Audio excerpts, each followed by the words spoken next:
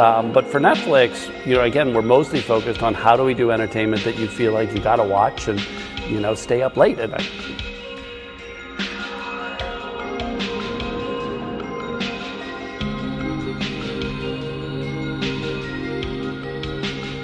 Been doing your own movies for a couple years, ramping up now. I read you're going to spend about $400 million on 4 movies that are coming out this year, give or take. You can never believe what you read. Go on. Sometimes.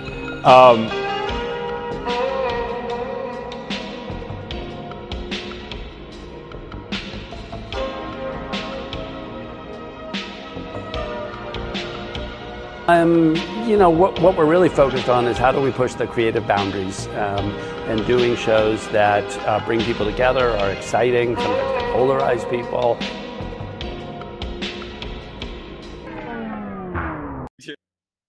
All right, we're rolling, baby. We are rolling.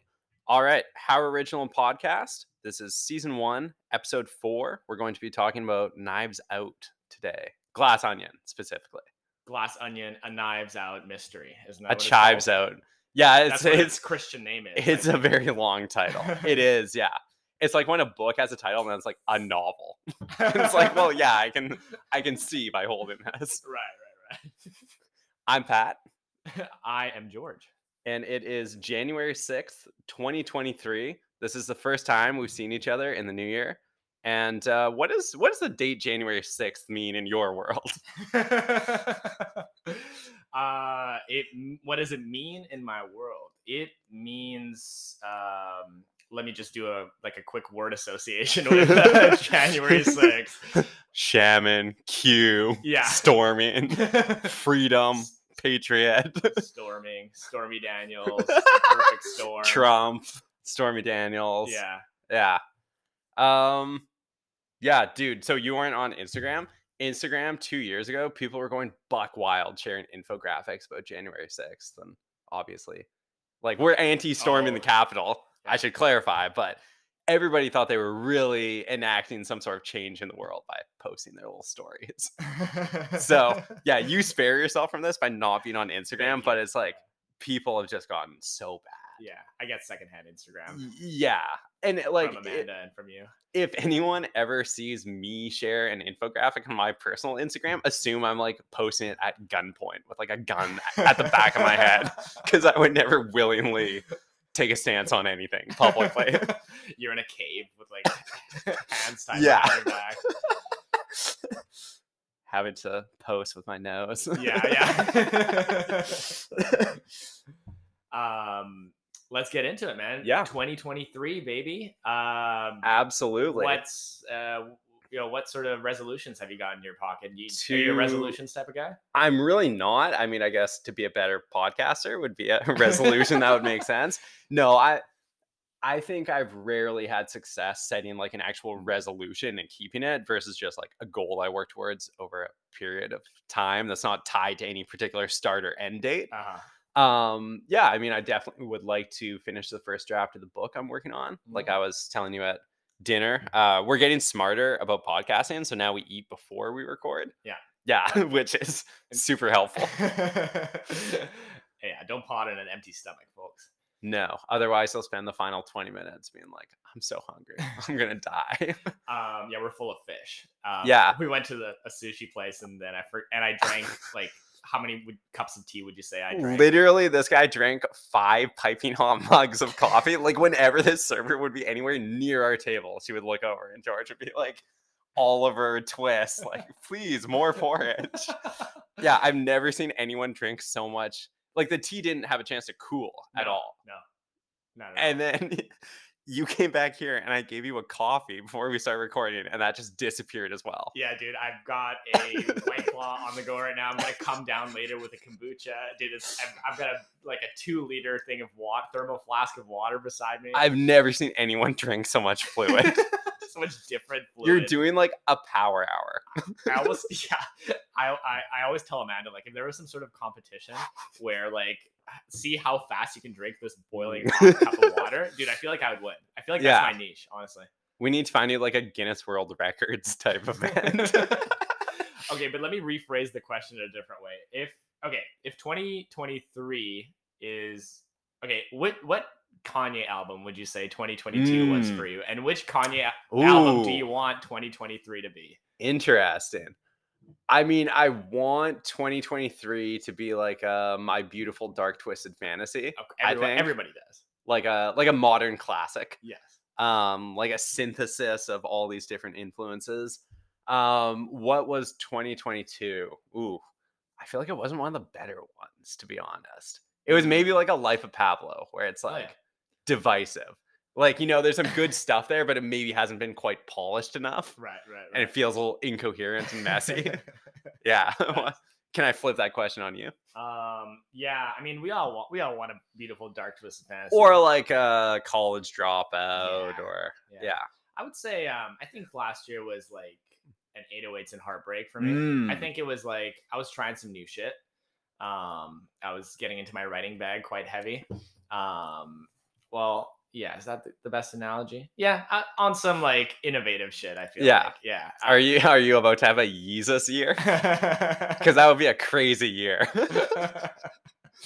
I might just have a Yeezus year. We'll see. Yeezus may just rise again. Well, it sounds, I was going to say, segueing, you told me a little bit about your New Year's Eve, and I feel like it was a hold my liquor type New Year's Eve. Because if I'm understanding correctly, you're bound to New Year for sure. Well, it sounds like your conduct was such that a couple days later, your friend was like, I want you to read Jordan B. Peterson's The 12 Rules of Life. Yes. So like your friend was trying to rein you in, it sounds like. Which I think instead of reading the 12 rules, you should read the 48 laws of power. Laws are better than rules, and there are more of them. Who's that by? Robert B. Greene. I think all of his books are about like war and like conquering your enemies. Dude, if you don't have a middle initial, you ain't shit in like the academic world. No, you need that middle initial to prop you up. Yeah. I was gonna say, I remember I found 48 Laws of Power as an audiobook read by him on Spotify. Yeah. And it was like a 12-hour thing. And I would just like go to the gym over a period of a couple of weeks and like lift weights and listen to the 48 Laws of Power. That sounds about right. Do you think, dude, I don't think any rappers have ever had a middle initial. A rapper one time should just have a middle initial. Like Kanye J. West. Kanye J. West would be powerful. I mean, none pop to mind. Again, I'm sure there's somebody listening to this who's like screaming at the audio right now, being like, actually. Wait, doesn't Lil Wayne rap a lot about what the F in his name stands for? Like Wheezy F Baby, and then says like different stuff in different songs. Right. But that's not really part of there's no way his actual stage name. Yeah, there's no way his actual middle name's F, though, I feel like, right? Well, no, it'd probably be a full name. Anyway, yeah, tell me about your New Year's event. Okay, so this is premeditated too. I'm completely sober. I bought a pack of 20 cigs on my way to like our New Year's get together. We were at my buddy's house, and then we were gonna go to Craft English Bay, and I was like, I bought 20 cigs, and then when we all finally got to Craft, I was drunk enough on White Claws to be like, dude, I think Surge or regular? Regular. Okay, regular. good. Yeah. Go on. I was like, dude, I think I'm gonna smoke all 20 of these tonight, and I was trying to enlist all of my friends to help me. Hey, I like that your goal was like smart, like specific, measurable, attainable, realistic, and like time sensitive or whatever. Whatever that acronym is. I think your goal, I'm going to smoke 20 cigarettes tonight. Yes. It meets all the criteria. Go on. And so I was like enlisting all of my, as soon as like new people walked in, because like my friends were arriving at different times, I would like, I wouldn't even say hi. I would just tuck a cigarette behind their ear. And like you were the fucking greasers and the outsiders. And then at one point, my buddy Joe guy rolled up, and we were at the bar together. He was like, "Who put this cigarette in my ear?" We're just standing beside each other. You're like, there's no way to know. You'll just have to smoke it. Find out. And so I was, yeah, I just kept inviting people at various points to go outside with me to smoke. I was yelling French at this guy who spoke French and like who I just met. Dude, I was annoying the shit out of him with like French people love it when you yell at them. Dude, I was yelling Actually, most French. people love it when you meet them and immediately start yelling at them. He was trying so hard to switch it to English. I was like speaking my terrible French immersion French that I still cling to. People are trying to intervene and you're like holding up your teacher badge. You're like, get back. I can do this. Take your hands off me. At one point, my buddy came to smoke outside with me and try and make a dent in my pack. And he doesn't smoke at all. I'll keep his name redacted. Yeah. He's the one who gave me the Jordan B. Peterson book. Another wrinkle here. Okay. Yeah. So yeah. I hand him a cig. He like he lights the wrong end. Then he drops the cig, picks it up, proceeds to still put the wrong end into his mouth, like burns his lip. His sober girlfriend is watching all of this happen from the sidelines. Super impressed. Women love that kind of stuff. I can tell she's like seeing the future with this guy at the moment. It was so funny, dude. Later on, we all like went to English Bay, like on the beach. It felt like Vietnam or something. It was like, not like the war, but like just like it wasn't my own personal Vietnam. It was a geopolitical conflict. It just felt like one of those like beach clubs in Vietnam or in Southeast Asia. Gotcha. Everybody's outside, right? We're all drunk. It was sick, dude. It was awesome. That was nice. Yeah, I was gonna say my New Year's was totally very different than yours. So my parents were in town, and we went for a quiet, calm, lovely dinner down at the Seaside Hotel. So we went to Provisions, the restaurant there. Yeah. And they had a bit of a different menu where it was like a lot of small plates. Yeah. So we got, various things like scallop ceviche or mussels, fried chicken. But I got something that proved to be very controversial. I'm like, I really want to try the sardines on toast. So I ordered that. Ooh. And I posted a picture on my Instagram. There were like 4 people who messaged me being like, that's disgusting. Dude, that's a little wild. I'm not going to lie. So I wish maybe I did save the picture. Sorry. So it was like these tiny little pieces of toast just with a single dean on each piece. Okay. And like some sauce. And it was just like that melt in your mouth consistency where it's like you barely needed to chew it. That makes more sense. I was imagining just like a piece of whole wheat bread. Just with little fish smacked onto it. Yeah, and you can tell it's like a bit of an elevated restaurant because like everything is so small and like picturesque. This is but like when I go to high tea and you get the 3-tier thing. Dude, I'm a big high tea type of guy. I was gonna say you would have liked a dessert because we got a creme brulee and a chocolate mousse, and they both came on the same plate, and it had those like the artistic swirls of like a berry sauce where it's like they did little dabs of it all around. Nice. You were doing dabs. I was dabbing pretty hard. And dabbing deans. I was gonna say we came back from dinner and watched like 2 or 3 episodes of Yellowstone, and then that was the whole night. It was dope. Season 5 of Yellowstone is very dumb. I think 2023 is the year I get a 23andMe done. Really? Yeah. I mean, 2023andMe, baby. Right. You're legally mandated by the time the year is over. I'm going to find out if I can tick off the visible minority checkbox right. job applications. I mean, that's kind of like the fantasy, right? I think a lot of people take the test wanting to be like, I think I'm secretly something I never would have known, but now I can like center my identity around it. Yeah. I never want to take a 23andMe. I have like no lingering questions. Like, I don't really care. I don't want my data out there. Yeah. No, I don't want to be caught in like 60 years for the crimes that I've committed because I did this 23andMe. I was going to say, what serial killer a couple years ago? Golden State. Yeah. Golden State. Yeah. That's wild. I don't want to go down like the Golden State killer, man. Well, I think so far you're on the right path to not have that happen. I guess just like don't be a prolific killer, and I think he raped a lot. Yeah, just don't do all that stuff and you'll probably be fine. Okay. Man, it feels good to podcast though. Like I will say, all day at work I was thinking about this, and like I was thinking about this as well. When I put on my clothes, it's like my Clark Kent disguise, I'm going out into the world. I'm this mild-mannered Vancouver marketing person, I'm in my Lululemon, my Blundstones. Nobody suspects anything.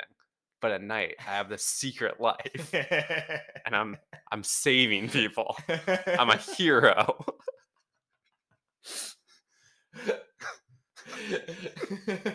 You are a bit of a messiah figure. I'd like to think so. Yeah. Well, speaking of this podcast, I was looking at the analytics on Anchor because you can see like the regions people live in and that they listen from.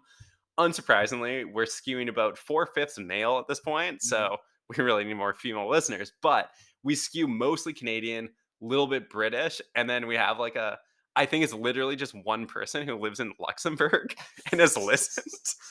So we've become fascinated with the idea of like, who is our Luxembourg listener? The Luxembourg listener. Yeah. It sounds like a criminal almost. And we've been sending back and forth pictures of like what we think they look like. And I sent George a picture of like the hooded killer in the movie The Town That Dreaded Sundown.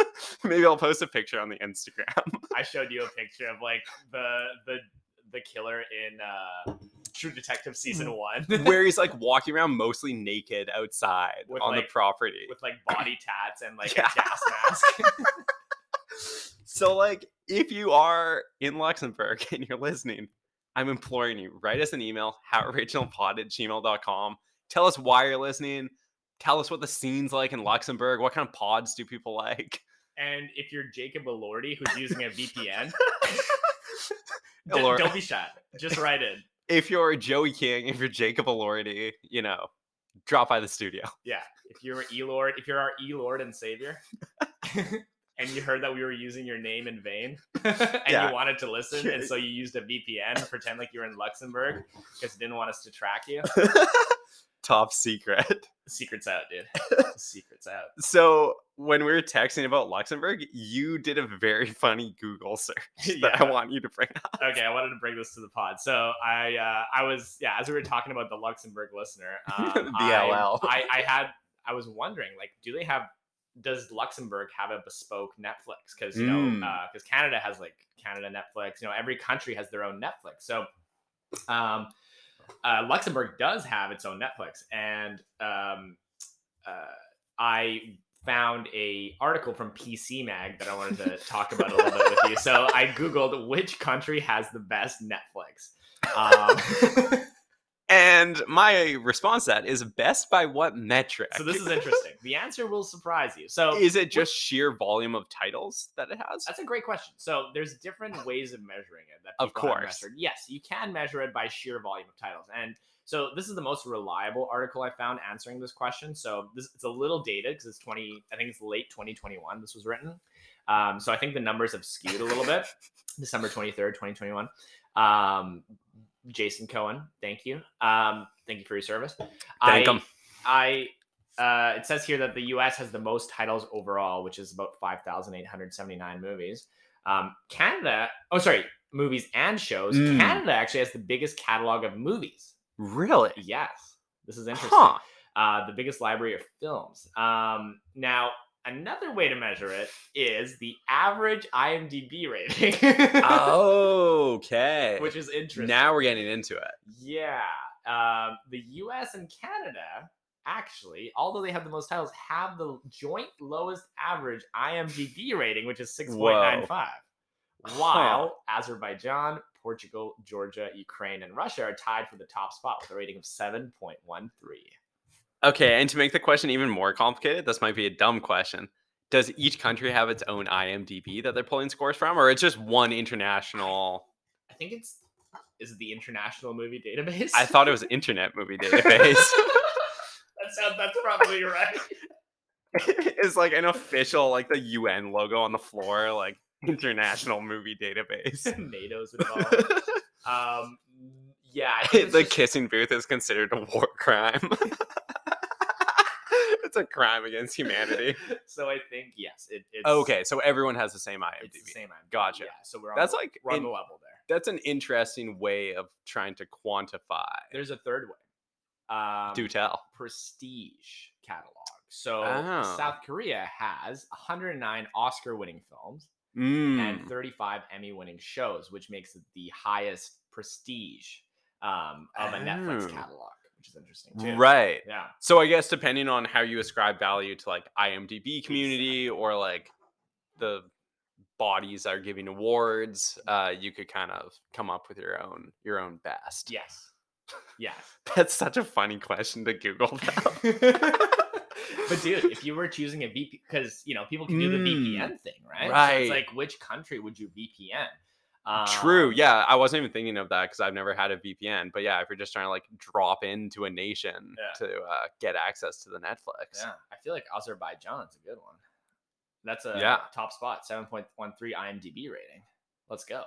And what were you saying Canada's was? It was super low. Canada's 6.95. I mean, so there's actually lower. okay, so there's more parity between best and worst than I would have assumed. Yeah. Huh. But best movie catalog in Canada. I think we're in a good place. Well, I mean, at this point, we're kind of stuck here.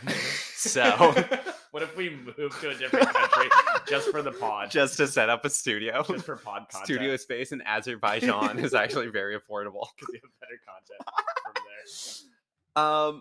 I was gonna say I want to make a quick note. So we are going to change the format a tiny bit in that we've actually found that a lot of people want to watch the movie in advance of each podcast. Right. They like to study up, right? Whereas we're psychos and we're like, oh, we've listened to a ton of movie pods, never having seen the movie. But basically each week we're going to announce the following week's pick to give people lots of lead time rather than just like maybe people catch the Instagram story I do the night before at like 11 p.m. So next week we'll be doing Triple Frontier. Perfect. Yeah, Knives Out this week, Triple Frontier next week. I think usually we'll do that at the end of the podcast, but I just wanted to do it kind of at the top in case I forgot. Hell yeah. Yeah.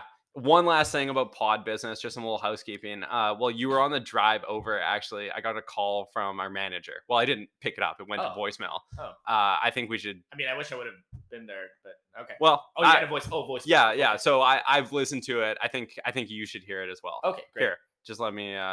we'll try to play it on pod for you guys. Because we're all about transparency, so, Yeah. Hey guys, Garth here. Finally had time to listen to the podcast. Great stuff. I mean, good stuff. Off the bat, loving the runtimes. I think you could probably even go a little bit longer.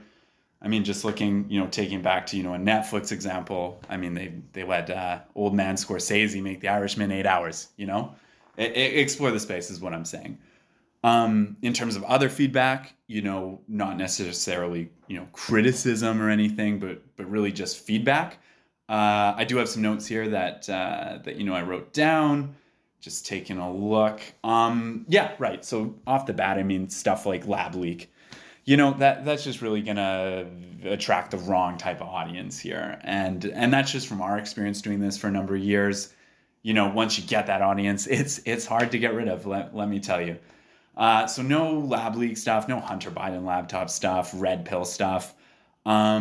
Just checking the list here. Right, Mr. Skin. I mean, what we're looking for, and I think what we've discussed in the past, is just a good, clean podcast. The idea is great, just needs a little bit of polishing. We're really not looking to, cramp your creativity or anything, but in the future, you really do need to cut that stuff out. Just really being careful about staying on topic, sticking to the Netflix originals, because you're going to make my life, a little bit harder and my job harder. Cool. So really excited to see where this is going. Also, Pat, if you could give me a call pretty much as soon as you can, there is a situation I want to talk to you about. Okay, bye. Yeah. Man. Oh, are we in trouble? I mean, I don't think so. Are you in trouble? We'll talk off mic. I kind of have an inkling of an idea what this situation might be, but it sounds like we won't lean too heavily into like fringe talking points or whatever, and we should be good. Yeah, I mean, I don't know about Mr. Do you think we can? Skin? I mean, we can cut out Mr. Skin. I think we could try that. Oh, I thought that was like the least problematic of the things you mentioned. I was like, we'll be fine as long as we just talk about Mr. Skin. Well, we'll talk off mic. We'll strategize. Anyway, yeah. Garth, we promise no more skin talk. Garth, I'm going to call Garth as soon as we're done recording. Yeah. But now I'm in a flow state. I can't interrupt. So the process. All right, so let's Thank you, Garth. Thank you, Garth. We'll take a super quick break and then we'll launch into Knives Out. Let's do it.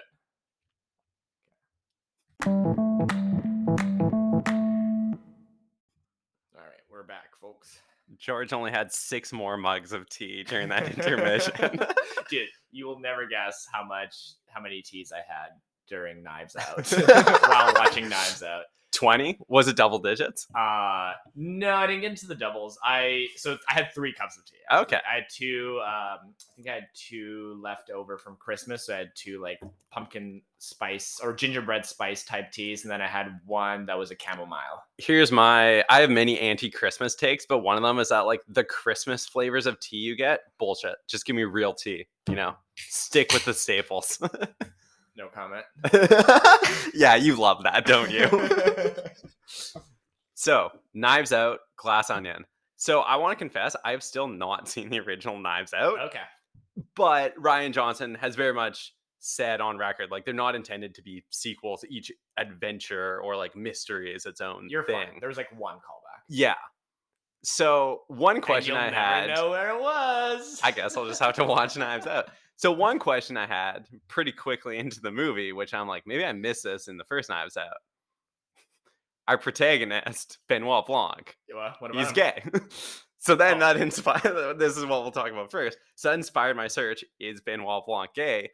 And of course, if I had just kept watching the movie, it would have been basically confirmed. However, a lot of people have taken to the internet to ask Rian Johnson, the writer and director, like, what's up with Benoit Blanc? And then he said, like, yes, this character is certainly gay, which is like, it's so funny to imagine somebody watching the movie and being like, it was too ambiguous. I need to ask the creator what to think. Yeah, it's so I think I know why people are asking, though, actually thinking about it now, because this wasn't at all addressed in Knives Out. Like, no indication whatsoever. Right. And yeah, when you texted me that you were like Googling this, yeah, like, and then I watched the movie, I was like, that makes no sense. He's clearly gay, dude. What was it? You were leaving the voice notes being like, he lives with a dude. He lives with a dude. Yeah. Hugh Grant. He lives with Hugh Grant.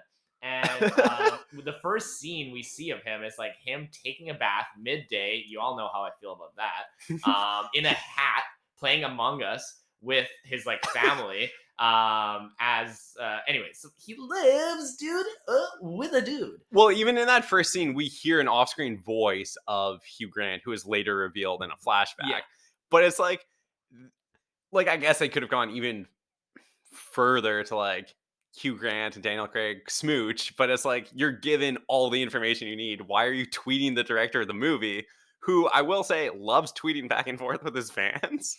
One of the ways Rian Johnson and I do not see eye to eye, because if I were a movie director, I would not be entertaining all this nonsense from the audience. Although you did just like try to engage in direct contact with the Luxembourg listener.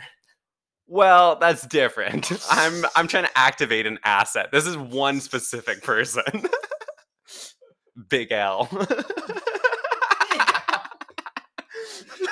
Yeah, because Rian Johnson, I think he did a good job directing this movie. I can't say I think he's like a cool artistic voice at all. He just loves tweeting back and forth. Like, people got it into their heads that there should be like a Knives Out / Muppets crossover. And I think I have the article here.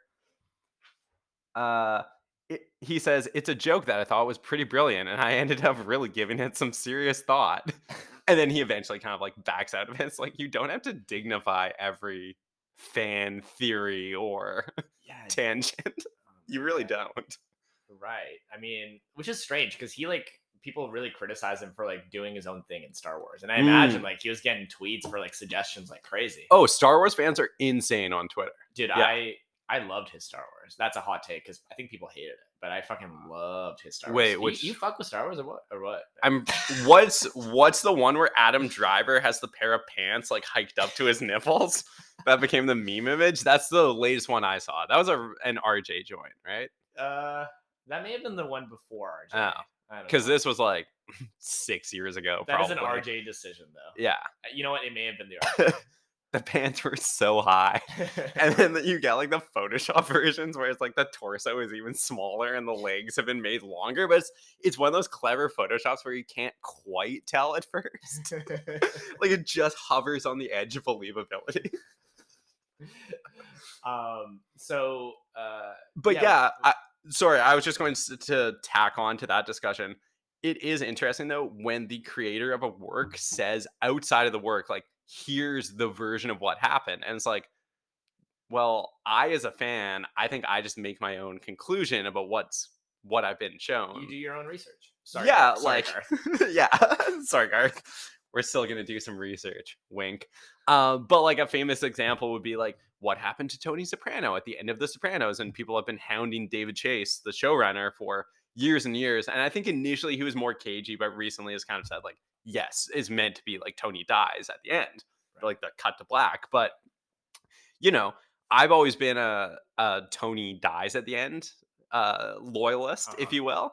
But even if David Chase came out and said, you know what, that's all wrong, he's meant to live at the end, that's the interpretation. It's like, well, no, I make up my own mind based on what I've been presented. Like, like if you're truly convinced against all reason that Benny Blanc, the world's zestiest detective, is actually heterosexual, hey, you can keep believing that. You don't have to listen to Ryan Johnson say like, no, he's definitely gay. Yeah.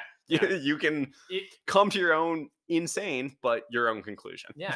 Trump won the election. Yes. Benoit Blanc is straight, etc., etc. Nobody should have been jailed for January 6th, 2 years ago today. Dude, yeah, so I think the most famous example of that is like J.K. Rowling.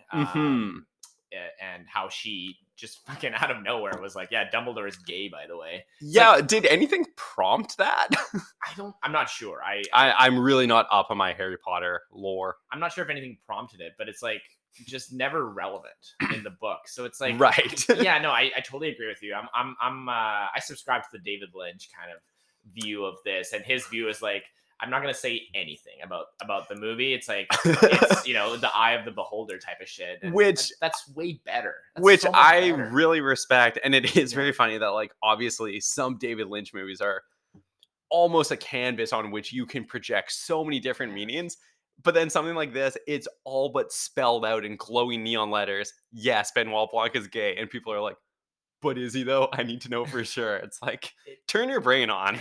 It is an interesting thing, right? I think it's like a control thing almost, right? Where it's like, I think certain artists feel this like sense of their art is getting out of their control at a certain point when fans start to take shit to, start to have too many of their own sort of theories. Well, and stuff. Let's hope that never happens to us. Oh god. I'm sure people will be reasonable with this podcast.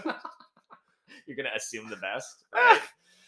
I don't know. Maybe Luxembourg culture is different than here, but LL Cool. LL Cool J. Cool guy. You know what that stands for, right? LL Ladies Cool love Cool James. Ladies love yeah. Cool James. That's insane. Oh no, wasn't it lady? Oh no, yeah. Yeah, when I learned that, I was like, Jeez. mind blown. You're like, fuck, that's stupid. I was like crab swirling, and then I'm like, wait, that's really dumb. Yeah. It was better not knowing. Totally, dude. That's the thing. Wait, dude.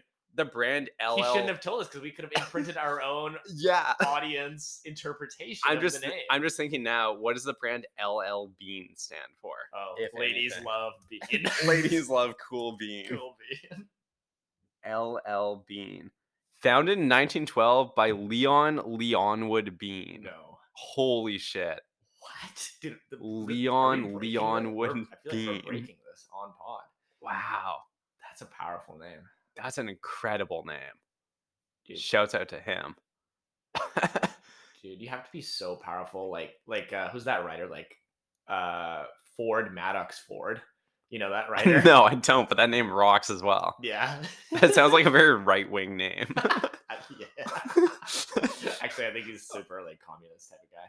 Oh, interesting. But okay, let's get into anyway, getting back to Knives Out, yeah. And I can't stop calling it Chives Out, by the way. Someone on Letterboxd said Chives Out, and yeah, that's I was wondering if you're gonna try to take credit for that joke that like 1,000 people have posted on Letterboxd. Yeah. I know it's like it's so dumb now, but it's like I can't get it out. Oh, I was gonna say I have a few good. We'll head to the Brain Trust for the Letterboxd. I have a few good reviews written by people I actually know. Oh, are we starting with reviews? Let's do it. I think we will. Okay. I haven't decided whether the segment sits at the front or the back. Okay.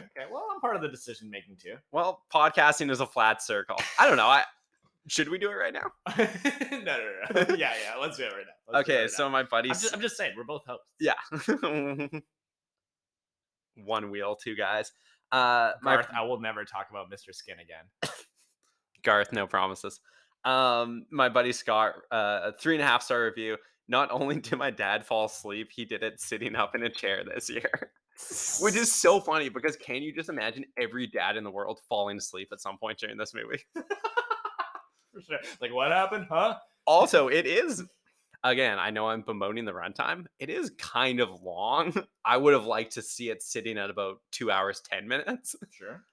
So, yeah, and also I know the dad in question. So it's just so funny to imagine him like falling asleep and then waking up at the end and being like, what happened? I also, whenever we talk about runtime of movies, I also always think about our own runtime. Yeah, So one might say I'm being a little hypocritical there when we have a 62-second intro and these things are like an hour and a half long. So, nobody's perfect. Here's one I found, 4.5 stars. I want Benoit Blanc to split me down the middle. Whoa. Yeah. Who posted that one? Was that your review? Vitor. Yeah. My buddy Nick, shouts out to him. He also uses a picture on Letterboxd where it's me wearing a top hat looking through binoculars at night. It's a very weird picture. So I see it and I'm like, who is this? Oh, it's Nick. He gave it 2.5 stars. Oh. Another bland Twitter-plagued COVID movie. Another one? Yeah. Another one? I should ask him about that. What's the other one? I don't know. I don't know. Sounds like you saw lots of bland Twitter-plagued COVID movies. Another one from someone I don't know named Holly, 3.5 stars. The B in LGBT stands for Benoit Blanc. I saw that one. That's good. Which is not like the best joke ever, but it's like you chuckle at it. Casting 4 stars from Matthew with 1 T. Casting call for this movie be like MILFs and DILFs only. Yeah, it is like a pretty good looking, like older cast. No. Mm-hmm. Jeremy Renner has more of an impact in this movie than any of the Avengers movies. I mean, I haven't seen the Avengers movies to know, but his hot sauce did get shouted out several times. Yes, it did. In addition to Jared Leto's... Get well soon, Jeremy Renner. Yeah. Yeah, what happened to him on that snowmobile? Yeah. He was trying to do stunts or something? No, he got hit by a snowplow, dude. Wait, what? Yeah. What the fuck? Dude, he went mano a mano with snowplow. How do you... Was Renner, he driving? Dude, the landmark case of Renner v. Snowplow. He was... I'm unclear as to whether he was in the driver's seat or not. Whether he was... He shares first video update following the snowplow incident. What the fuck happened here? He got plowed, man. His chest, quote-unquote, collapsed after he was, quote-unquote, crushed by a 14,000-pound snowplow. 911 call reveal. Ooh. Okay, we're going to have to do our own research on this later. I'm going to get too pulled into this. I hope he gets well. I was going to say, so a lot of like shout outs and like little cameos in this movie. So Jeremy Renner's hot sauce is shouted out, as well as a fictional hard kombucha by Jared Leto. Oh, dude. Which I thought was an interesting choice because Jared Leto is not a woke figure to invoke. In fact, there are numerous very credible allegations of rape and grooming and like starting cults with underage girls. So it's like, what was neolib Ryan Johnson thinking when he's like, it would be quirky to mention Jared Leto? Like, was this movie written before the allegations? Well, because it was a 2020 movie, right? So yeah, I think the bulk of it was written in 2020, but it's like that's such a non-important part of the story that they could have changed it to like any throwaway celebrity comment. And I wondered, is this like, did Jared Leto's PR campaign to get his name mentioned in the movie as part of like a PR kind of whitewashing, like, oh, he's just quirky and strange, don't think about all the rape, he's fun. Because like, yeah, it just kind of jarred me. I'm like, why the fuck are we talking about Jared Leto right now? Right. That being said, I am kind of an apologist. So Jared Leto's band 30 Seconds to Mars. He's banned 30 seconds. Banned, like musical band. I'm sure he's banned from some places too. Yeah, this was like earlier in the 2000s. Yes. They have that song, The Kill. That song goes so hard. I've tried listening to them a couple of times and like nothing's really like jumped out at me. Like I haven't really connected with any other shit very much. But yeah, no. I don't know it. It was a weird mention. Yeah. Yeah. Great name though. Jared Leto. A great era of band names. Oh yeah. Yeah. 30 Seconds to Mars. Like the long, like it's a sentence. Panic at the Disco. Like it's a full sentence. Yeah. What's like another long band name? My Chemical Romance. My Chemical Romance. Yeah. What's the album by MCR where it's like the man and woman like splattered in blood? Bullet. 3 Cheers for Sweet Revenge. Yes. I believe so.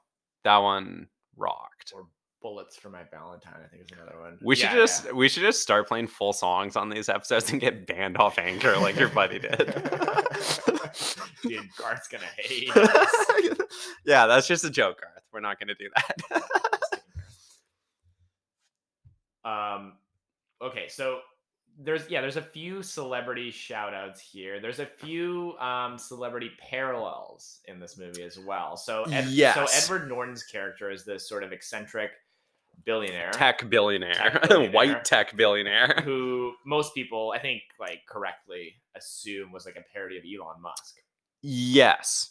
So yeah, even though apparently most of this was written in 2020 before Elon's kind of seemingly ill-advised Twitter takeover, a lot of people now are drawing parallels. And I've also seen people, I would say, reach a little too far to draw parallels between the character Dave Bautista plays, like the men's rights influencer by the name of Duke Cody, which is a great name. Yeah. They're like, oh, this is meant to be like an Andrew Tate character, which I disagree with. I think there's a lot of differences. I saw some takes that it's Joe Rogan as well. I could see more of Joe Rogan, more of like a Liver King type. Yeah. Like the having guns all the time is very like Dan Bilzerian. Yeah.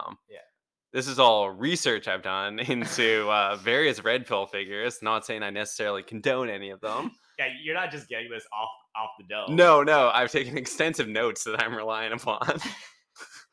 I've never clicked on any clips of Joe Rogan. Toe Rogan, as some have called them. Moving on.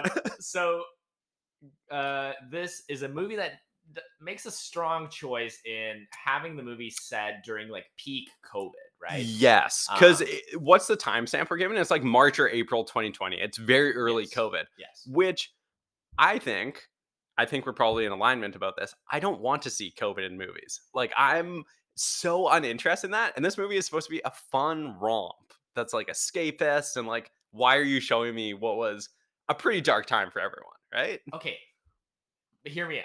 Oh no. Okay. I feel like Don't Look Up was almost trying to be this cathartic thing of like, let's look at the world today and everything that's wrong with the world today, and let's like it tried to be so contemporary. I feel like, like in terms of the conversation about climate change and like these parallels about like the news media and things like that. Sorry to interject, but I was going to say, I guess you could interpret Don't Look Up as literally about climate change or as kind of an extended metaphor for things like COVID, where it's like, oh, people who are ignoring the science in their faces are endangering everyone. Right, like, which was like a very relevant and contemporary conversation today. And I feel like this movie was trying to do the same thing, like Glass Onion. Like it was trying to be like hyper relevant, like almost hyper, but like today. I would argue I kind of like that it was so like it feels like right now. I feel like no other movie has really done that. It's like you can depict a movie in the modern time period, but it's like this. It's like COVID. It's like we all just went through it. It's like this is so relatable. I feel like it's cathartic in that way to me. It's almost like wow, somebody is showing. I feel like someone just had to do it. Is my take. And I feel like it was kind of cathartic. I respect your take. I disagree completely. I would say this movie missed the mark by a good year and a half. And at this point, like, I don't know. I just didn't feel like it added any value to the movie. And it just, for a movie that's supposed to be like a lighthearted, kind of caper, if you will, it just reminded me of a time that was pretty miserable. And I don't feel like it really had much substantial to say about the time. See, I get your take as well. I get that. Especially since the narrative quickly explained away all the COVID stuff. So it's like, why did we even bother? True. We're like a half hour into the movie. Let's take they get the mystery injection. Yeah. Here's my take though. I think your take that we're too far from it. I feel like we're far enough away from it. That so maybe now we can address it. Yeah, and kind of get that that cathartic, like Mm. this is what we just went through. So I kind of liked it in that way, and I think it made up for, like, it didn't feel depressing. Like, I don't know, like the mood wasn't depressing because of COVID. Like it was this bright, like really sharply edited, super like punchy movie, like funny, like it never felt hindered by like this shadow of COVID. So to me, it wasn't really an issue, and I got things for I just saw it as this kind of I don't know, I think it worked. Yeah. Well, a thought that occurred to me. So we have Benny Blanc sitting in his bath being like, oh, there are no mysteries for me to investigate. I'm so depressed and like at a loss. What mysterious things were going on in early COVID? What I'm getting at here is he should have investigated how the novel coronavirus originated. Dude. That would be a good mystery for Benny Blanc. Holy shit. Knives Out 3, Benny Blanc in Wuhan. Yeah. Hey, Fauci has said that he's quote unquote completely open minded to the lab leak. I know the schmab schmeek. Just saying. The LL. The LL. Yeah.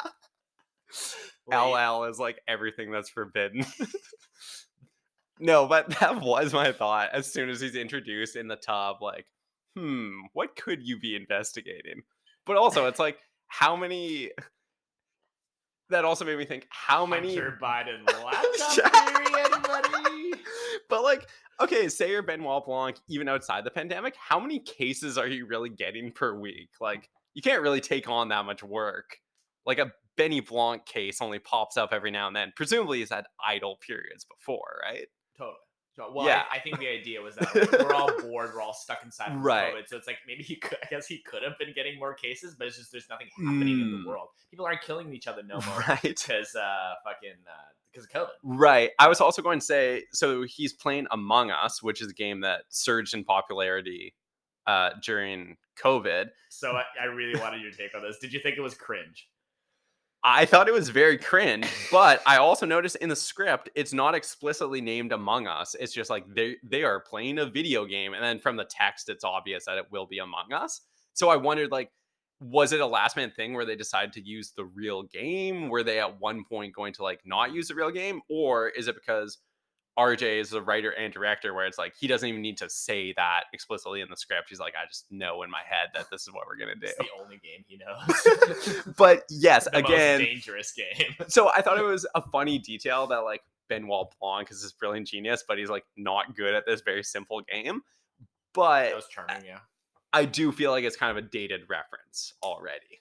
Yes, I agree. I thought it was a little bit cringe. It felt like something. I don't know if RJ has kids, Ryan Johnson, but it felt like something that he like put in for his kids or something. You know what I mean? Like, Well, I think RJ is very malleable. Like he's seriously considering doing Muppets. Like this guy needs to stop being swayed by the masses. So there's all these contemporary references. So let's get into the plot a little bit. So the setup is so this Elon Musk type of dude, Edward Norton, this like complicated genius, tech genius, invites this hodgepodge of people onto his island who we find out later actually he's known for a long time. So these are all sort of people that are invested in his tech company in some tangential way. So he invites this like really problematic I guess she's a she makes sweatpants. Oh, I guess, yeah, right? and had the tweet about like sweatshops or something and didn't understand. She's like, oh, I thought it was where they make sweatpants. Yeah. It's going through some sort of PR crisis. A lot of love for that joke on Letterboxd. A lot of The people like it. The people love it, dude. Nice. A lot of reviews, like I would like just for the joke about the sweatpants. Like I'm giving, I'm so that giving this movie like 4 stars. Or whatever. people liked it a lot. People liked it a lot, dude.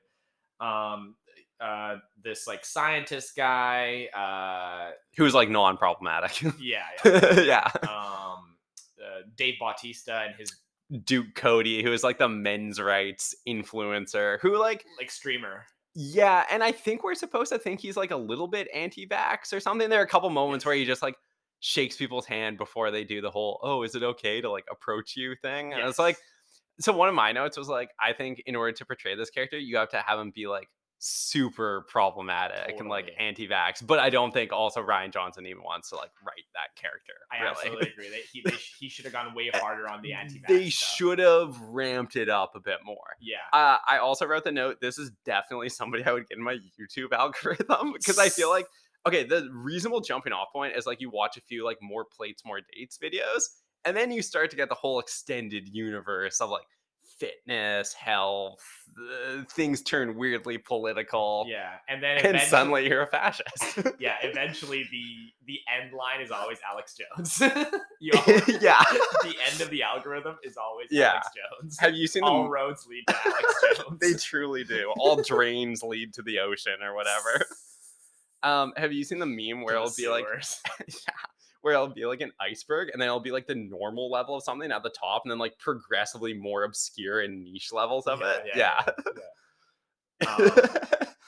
Yes, I've gone very deep in the algorithm. I've gotten to the sewers for sure. Yeah. So like, yeah, I feel like it is believable that like Duke Cody is somebody you would stumble across on YouTube or whatever. I just feel like they needed to make him a little bit more radicalized, perhaps for the sake of the script. Absolutely. Dave Bautista, like, you would not mistake him for anybody else. Like, Yeah. he's huge and like super distinctive. Yeah. And in the script, sorry to interject, I was curious, like, oh, how do they describe him? The only physical descriptors in the script are in his 40s, comma, fit. They really went with that. Yeah. They're like, well. But yeah, I thought it was funny that there was nothing like more specific.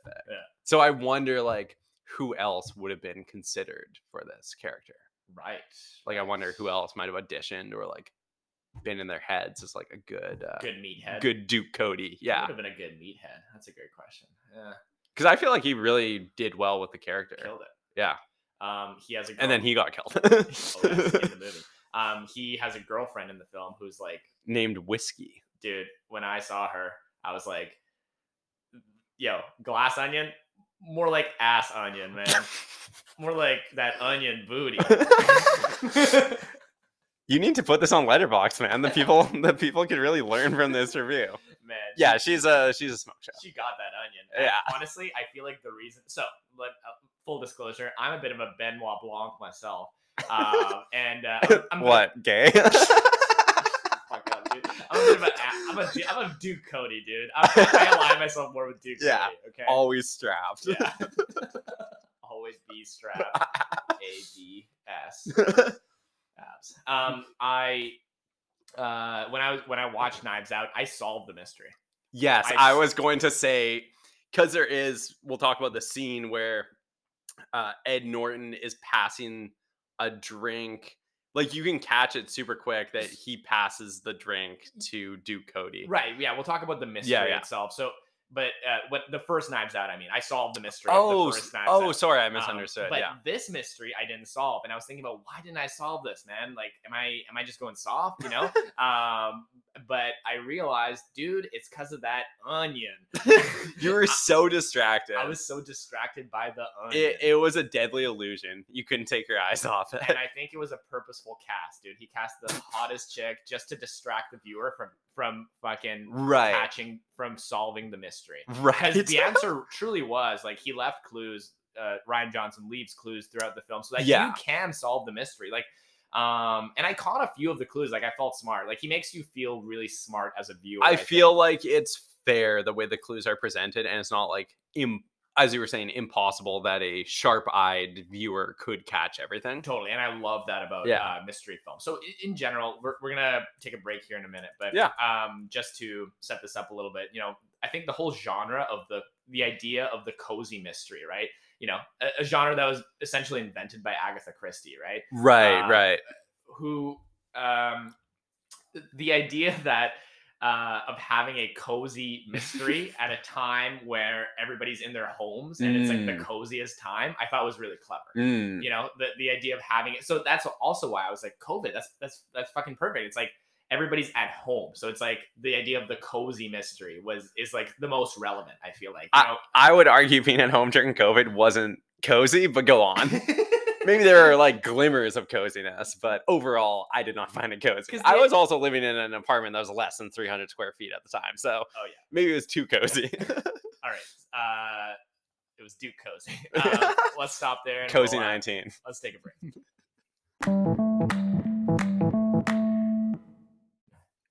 All right, we're back. So I wanted to respond to your comment about like the cozy mystery genre. I gotta say, when I started this movie, I did not like it, but it won me over by the end, and I thought it was actually really fun. Like a cozy mystery is one of the plot types I seek out the least. Yeah. Like, don't like cozy mysteries, hate anything that involves time travel. Yeah, those are kind of my big ones where like I'm just instantly turned off and skeptical. But even though this movie did take a while to kind of build up steam and like really kick into gear, I did think it was really fun by the end. And it's like, I really want to know what happens here and like unravel everything. Yeah. So should we talk about like the plot itself a little bit more? So he invites all these people to his island. And Benoit Blanc. Right. And Benoit Blanc ends up there as well because somebody invites him. We don't know who. But he gets an invitation, although he's not supposed to. So he invites this group of people to a private island. I don't think we even talked about all the characters, but it's this hodgepodge of various people that are involved in his business. And so he's having a murder mystery party. This is what he does every year. And everybody's part of the mystery. And Benoit Blanc's here. And oops, his ex-girlfriend is here too, who used to have like what do you call it? She used to be a partner in the company with him, but then they had a falling out. Yes. And she's played by Janelle Monáe, who I've tried to get into Janelle Monáe music for so long, and I just can't do it. It's it's one of those artists that on paper, it's like I should like this artist because I love like really well-made pop music, like a lot. And really like clever and like well-written pop songs like I love, but I've never been able to get into it. Can't name a single song of hers. Let's listen to one after the episode. Oh sure. Yeah. Anyway, I think she's I knew she was a singer. I think she's LGBTQ actually. The B stands for Benoit Blanc. Yeah. No, there's no. Okay. She's not part of the acronym, unfortunately. But and the M stands for Monet. No, wait, there's no M. You're just inventing. I'll see myself out. I'll record the rest as a solo. Anyway, so that's the setup, right? Yeah.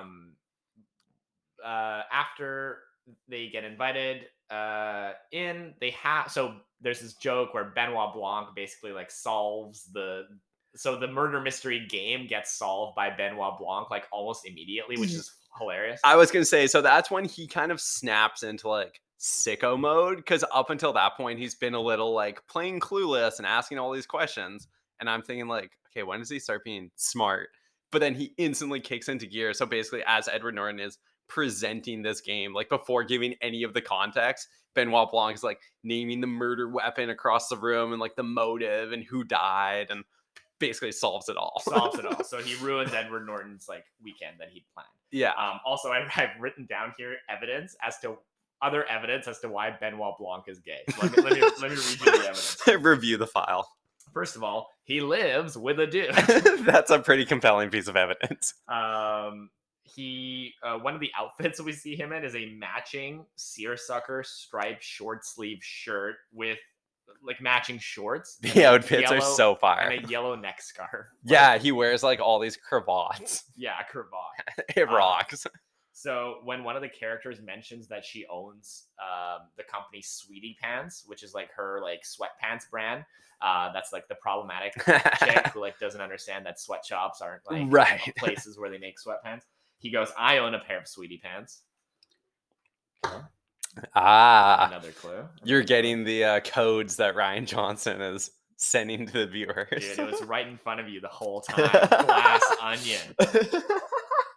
I was still thinking about whiskey, so I kind of was in a fugue state for about half an hour. Whiskey is the hot female character. Yeah.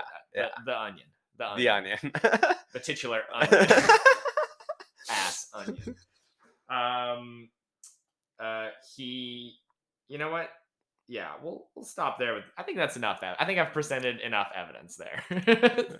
Yeah, I mean, honestly, like I didn't envision us getting super into the plot of this. The movie employs flashback at about halfway through to show Benoit Blanc is not as clueless about this murder island thing as we initially believed, and there's been a whole scheme involving a twin and twins. What? Oh, I was gonna say Edward Norton's character as like the kind of intellectual fraud, like lame guy who doesn't really have anything of his own and Yeah. just like steals everything. Kind of made me think of his villain in The Italian Job. Yeah. Did you have those synapses connect? I feel like he's played that kind of fraud, Where it's like stern somebody character who before. who presents well, but is kind of just like a shell, and they're getting all their ideas from other people. Totally. Yeah, absolutely. Yeah, so we find out at the end he's this fraud, and really his ex-girlfriend was the one who like had all the idea for the company, and so she was sort of wrongfully ousted from the company. Well, I was going to murdered by Edward Norton at Yes. a previous point in the movie. Yes. And so this is actually the initial murder that happens. Yes.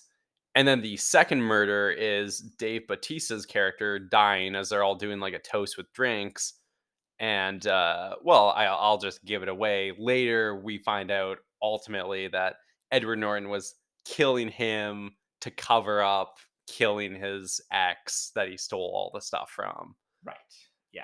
And so the ex-girlfriend that he kills, her twin sister, comes to the island in her place to like help Benoit Blanc solve this mystery. Yeah. And at the end, of course, Benoit Blanc does in fact solve the mystery, and she ends up basically her sort of revenge is like just to destroy, like to fuck up his whole spot. So I should add, one of the main things, they really harp on the point that Ed Norton's character has somehow leased the actual Mona Lisa from the museum.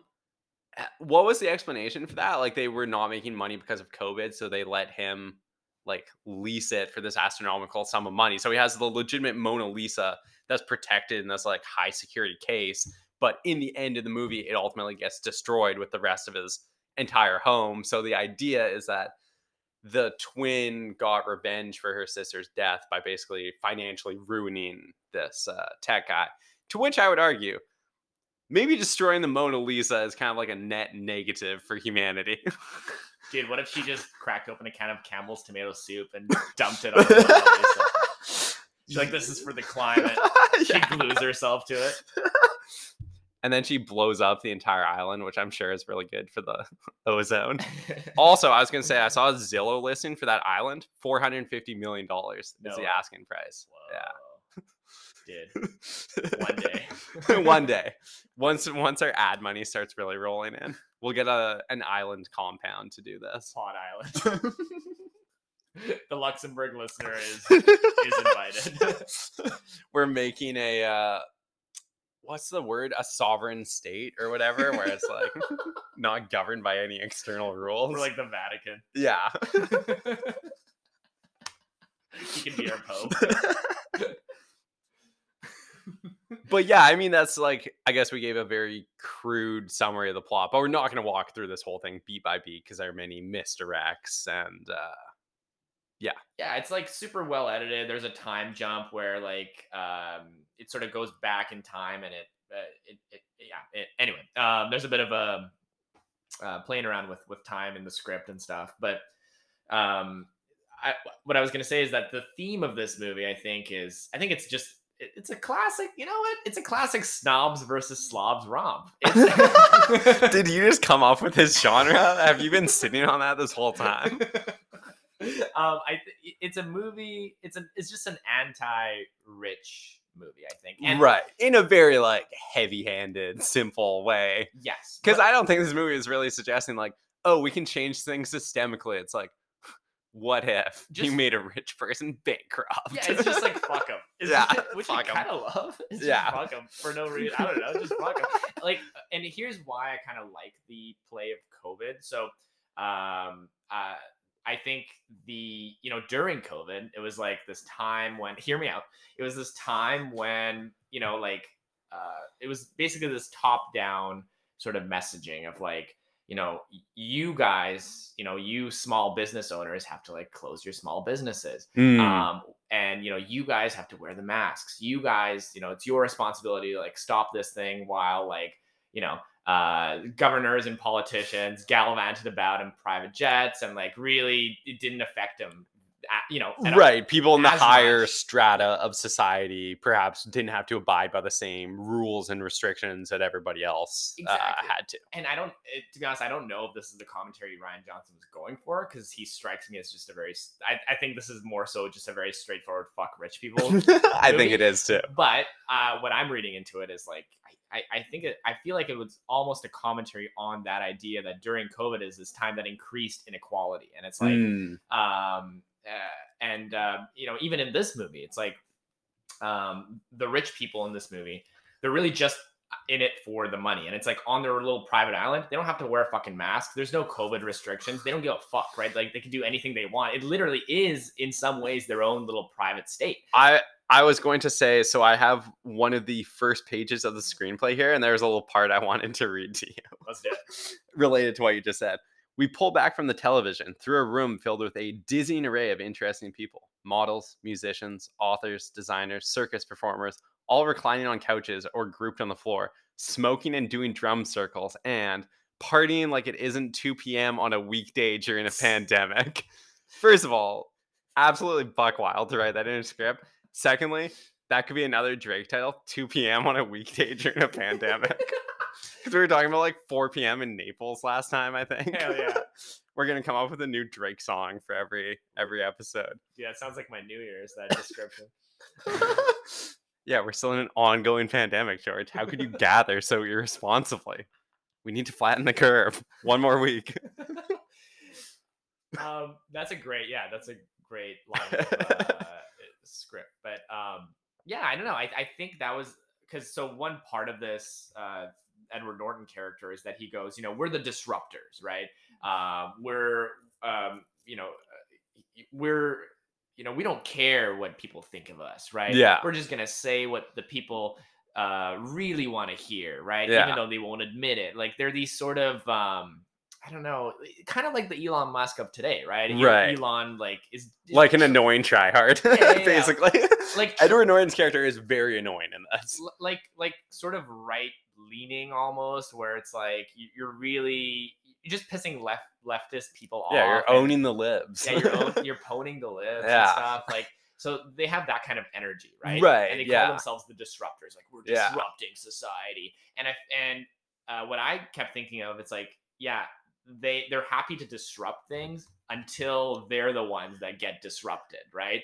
And, right. And at the end, that's the whole ending. Is like their shit gets disrupted, and what do you do?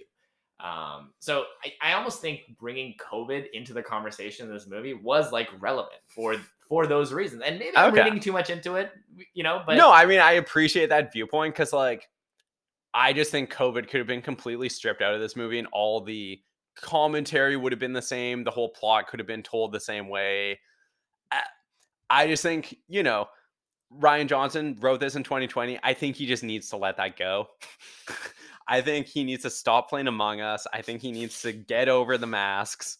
But no, I do appreciate your view. And I think, from Letterboxd, it seems like a lot of people did respond positively to the movie, even though you can also acknowledge like it's pretty heavy handed and like, but you can also appreciate what it is. And like, I really enjoyed seeing Daniel Craig have a lot of fun in a role and reprise a role post Bond. Yeah.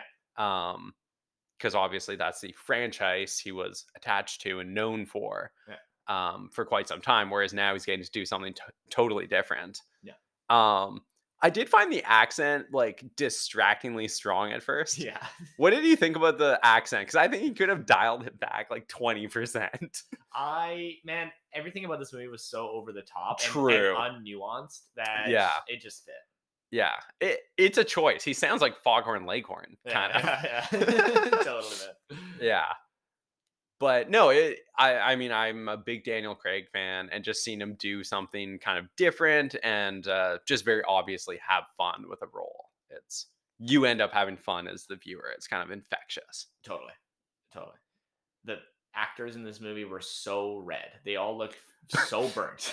I was gonna say Dave Bautista. I feel like especially burnt. Yeah, I'm not sure where they filmed. Did you say South Africa? South Africa?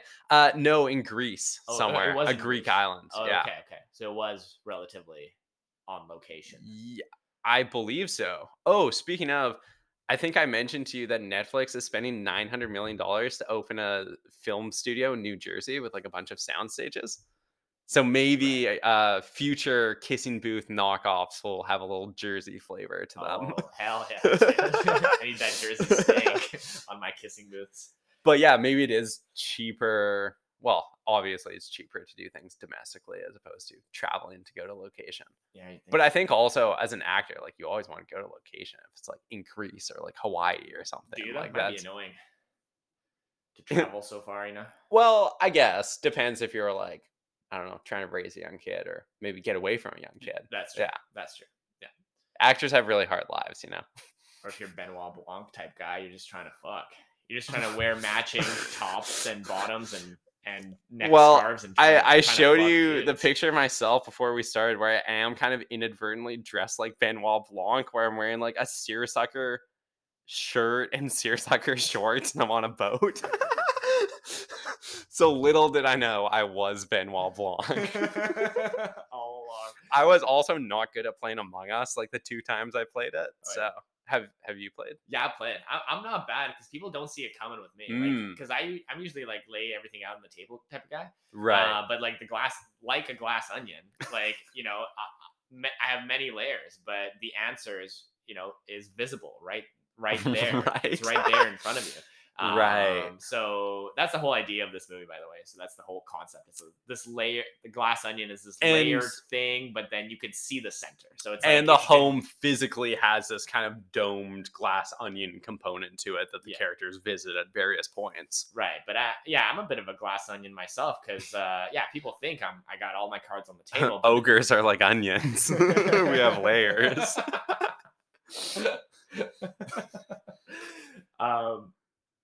But Mike Myers' cameo in this movie would have been pretty sweet. Well, we'll have to wait for Knives Out 3, which it sounds like is definitely going to be happening, and I don't think there's really any information about it out there yet. But maybe he'll have some super cringe gaming moments too. Maybe he'll have some Fortnite references. That'd be cool. Perhaps. Dude, what if it had a Rocket League reference? Yo. Speaking of cars, I read an article about this movie where it's like there's a continuity error with the car, with the Porsche, the baby blue Porsche. And I noticed it too. It's like there's one scene where it's like it's got a spoiler, and then in the next scene it doesn't have a spoiler. Dude, I hate it when such visible continuity errors are made. Like I didn't pick up on that one. Yeah. Because I think I was like engrossed enough in the story at that point that I wasn't trying to nitpick. Yeah, you were staring at fucking that chick, dude, the onion whiskey. That's the trick, dude. In every mystery movie, you just have that. You gotta have that onion booty, and nobody's ever gonna freaking. Who's that actress? Madeline Klein. Don't Mr. Skin her. Don't do it. Actually, no, I'm not Mr. Skinning. She was actually in a movie that I'm going to recommend later on this podcast that I just watched. Oh, perfect. Yeah. I'm not. I swear to God. I'll show you the screen. God, show me the fucking screen. Okay. I'm in Google, folks. All right. I'm not on Mr. Skin. I'll take that off pod. Yeah, did you have any closing comments on the movie? No, man. I think we've covered everything. If you're a dad, it's a good movie to fall asleep to. That's our takeaway. In a chair. Yeah, I mean, I think I would definitely rate this movie like a chill. Like it's worthwhile watching. Again, don't expect like it to transform your life or be the best mystery you've ever seen, but I would say it's very watchable, and if you're willing to kind of let it pick up some momentum in the first 20-30 minutes, you'll get swept along and you'll enjoy the ride. We'll get swept away. Yeah, this movie's definitely a chill, a cozy, big cozy chill for me. Yeah, because everything is basically at one location aside from a couple flashbacks. Yeah. So it's, you're spending time on the island. Yeah. The island lifestyle. You're on island time. All right, perfect. So we should talk about highbrow shit. So anything else we've been consuming other than hopefully NOs? Hopefully we've exposed ourselves to other things. Yeah, I've exposed myself recently. Period. To the apartment across the street from me. They're looking in like the voyeurs. Shouts out to the voyeurs. I am known for walking around like either naked or just in my underwear with like the blinds wide open, like the lights on in my apartment. So I was gonna say the way your apartment is set up though, like nobody else can really see in. I can definitely see in across the way. Oh, okay. Because like where we're sitting right now, like if I were to walk around naked here, like people could, in theory, see in quite easily. No, my angle is like it's right. It's right there. It's directly parallel. The other building is like directly parallel. I'm really trying to envision it in my mind. Yeah. The other building's like literally across. Okay. Right across. Yeah. Yeah. Nice. I can get some good voyeur shit going in my place. If I You really could wanted do to. like, when you send Morse code with a flashlight. Yeah. Oh yeah. You could do that to people in the building. I could call for help for sure if Amanda's like, what do you call that? If she's telling you need to get your own Netflix and Spotify. Oh, I was gonna say her autoerotic asphyxiation goes a little bit too far. Yeah, hopefully nobody David Carradines themselves. Shouts out to Dave Carradine, R.I.P. Yeah, I'll just send Bill and Kill Bill. Send a Morse code to the other building across the way. Like, help me. You were saying you saw Avatar though, and you had a story about that. I think. Oh yeah, I saw Avatar. So saw Avatar. Good film. Are they blue enough? I haven't seen it yet. They're blue. Okay. Blue lives matter. Yeah. Just kidding. You heard it here first, folks. Sniff that audio. My letterbox review is that the writing and the acting is like basically video game cutscene level. Oh yeah, I remember your review. But like the graphics are like PS5 level. But like graphics. the spectacle, basically, the movie is such that you can kind of forgive those faults. They're on par with like the PS5 engine. Right. Yeah. Yeah. But the cutscenes are like PS1.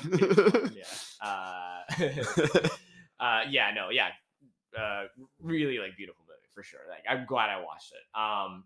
It's on my watch list for sure. Yeah. I haven't watched that bullshit you were recommending the other week, Babylon, yet, but that's still on my list because I feel like it's just gonna make me so mad.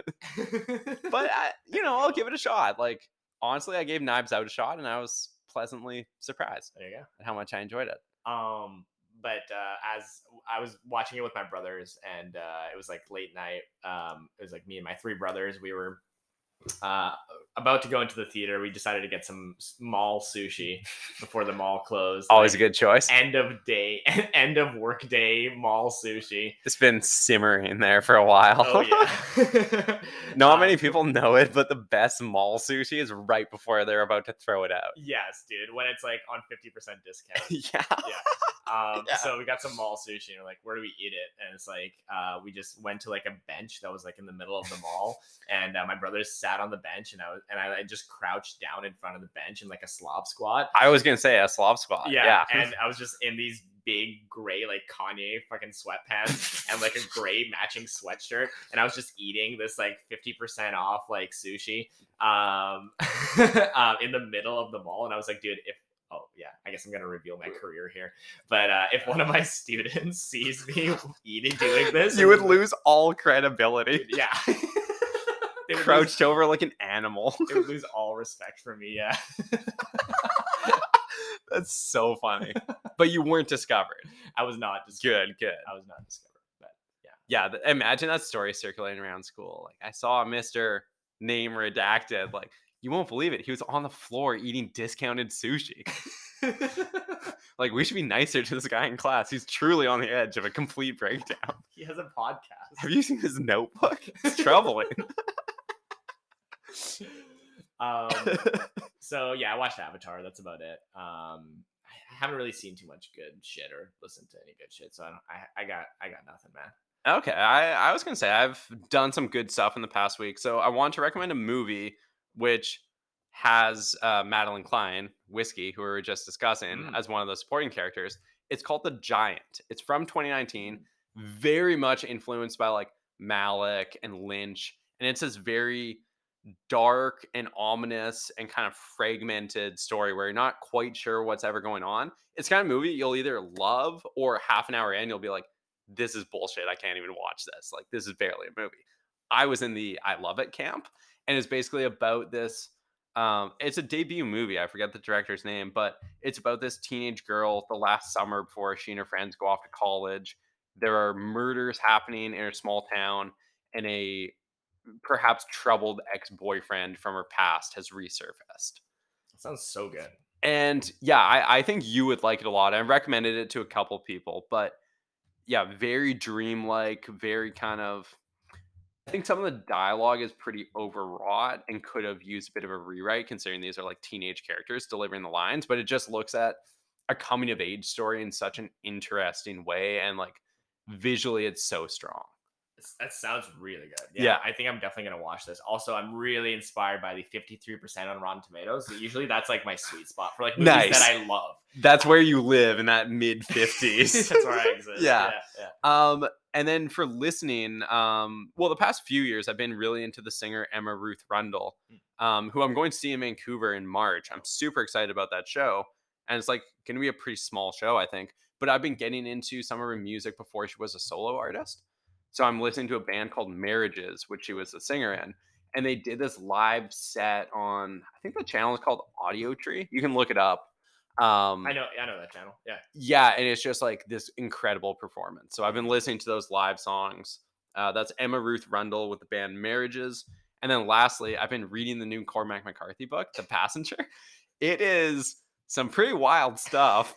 I was going to say, if you give me a second, I can grab the book jacket and I want to read you the plot summary. Yes. And then tell me how accessible you think this book is. Perfect. Yeah, definitely not the best Cormac I've ever read, but like does not lack big swings. All right. Pass Christian, Mississippi, 1980. It is 3 a.m. when Bobby Western zips up the jacket of his wetsuit and plunges from a Coast Guard tender into darkness. His dive light illuminates the sunken jet. 9 bodies still buckled in their seats, hair floating, eyes devoid of speculation. Missing from the crash site are the pilot's flight bag, the plane's black box, and the 10th passenger. But how? A collateral witness to machinations that can only bring him harm, Western is shadowed in body and spirit by men with badges, by the ghost of his father, an inventor of the bomb that melted glass and flesh in Hiroshima, and by his sister, the love and ruin of his soul. Traversing the American South, from the garrulous bar rooms of New Orleans to an abandoned oil rig off the Florida coast, The Passenger is a breathtaking novel of morality and science, the legacy of sin, and the madness of human consciousness. Jesus fucking Christ. Yeah, I think Garth needs to give him some notes. Yeah. Garth needs to tell him to keep it a bit more concise. Yeah, so it's a fucking crazy book. I'm only like, I don't know, 60 pages in. That sounds like Thomas Pynchon level, like insane. Yeah, it's so we're having flashbacks with the sister who has since committed suicide, I guess, where she's like hallucinating these different like figures who are speaking to her, and then the main character was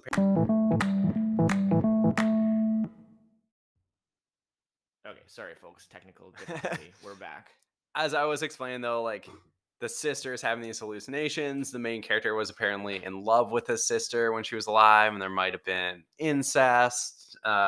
He goes to this dive site. Now he's like part of this conspiracy, and shadowy things have happened.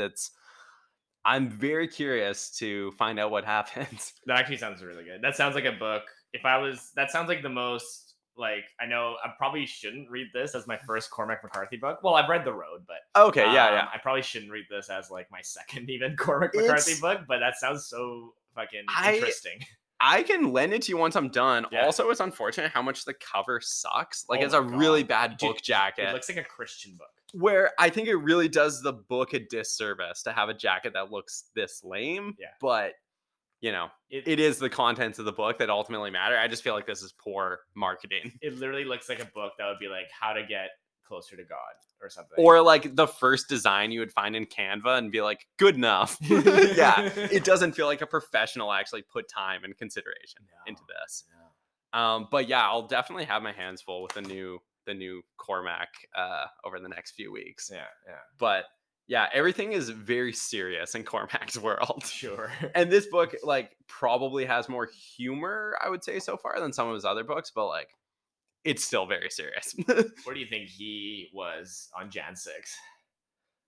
I think, hasn't he been spending the last decade like in Texas hanging out with like scientists or something? Okay, that's the answer I expected. Yeah. For sure. I don't know. I mean, Cormac speaks to the media so rarely. I feel like he's not very political. Oh, okay. He's kind of like us, just apolitical. Yes.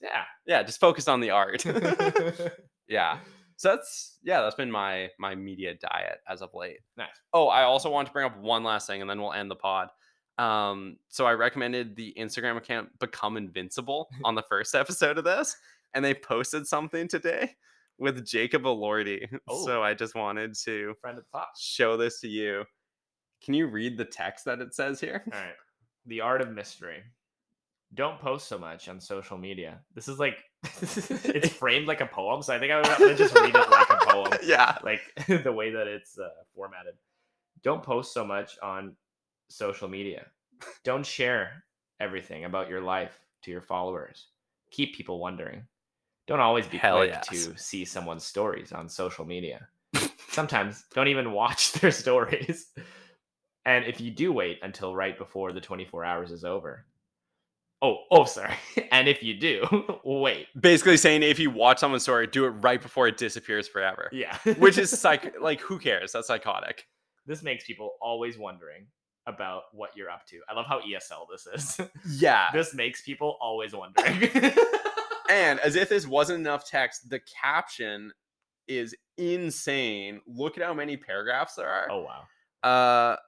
You will never. So the caption is talking about like red pill, like pickup artist seduction type stuff. You will never, capital N, have her in your bed until you learn how to read her like a book. Blah, blah, blah, blah, blah. They will subtly tell you what they want, and yet you miss these signs. Become Invincible is attacking us. This is why you are sexless. This is why you wait weeks or perhaps even months to get laid. This is why girls tell you they don't want to have sex with you whilst they've done so with others instead. It's all because you can't pick up on her signs of interest and her subtle cues. This is why you spend most of your time alone in a den with the curtain closed. This is why you, if you can't pick up that she's watching your Instagram story minutes before it expires, then you're just lost. This is why. I hope this podcast makes people always wondering. Oh, and then we have some hashtags at the bottom. Hashtag mindset, hashtag Andrew Tate, hashtag charisma, hashtag dark psychology, hashtag psychology tricks, hashtag 48 laws of power. Let's go. The snake eats its own tail. We gotta end it there. And that will do it, folks. This has been episode 4 of season 1 of How Original Podcast. You can follow us at How Original Podcast on IG. You can send anything you like. I mean, truly anything your heart desires to howoriginalpod@gmail.com. And as I mentioned before, our next episode is going to be about Triple Frontiers, a movie with not 1, not 2, but 3 whole frontiers. Oh my god. So yeah, I was gonna say I watched this next movie years ago, and I do remember it being pretty good. Okay. And you haven't seen it, so I'm keen to get your take. It's an action movie, right? It is. Okay, I'm so excited. Yeah. I don't watch nearly enough action movies. Just like you don't watch enough cozy mysteries. No, so. I was gonna say I feel like you never watched action movies as a young boy. I did not. Yeah. Everybody was like, James Bond is pretty cool, and you're like, Shakespeare in Love is actually where it's at. Is that accurate? Is that like resonating? Yeah. Basically. Well, I'm excited for you to watch an action movie. I'm excited. Yeah. So good night, folks. Good night.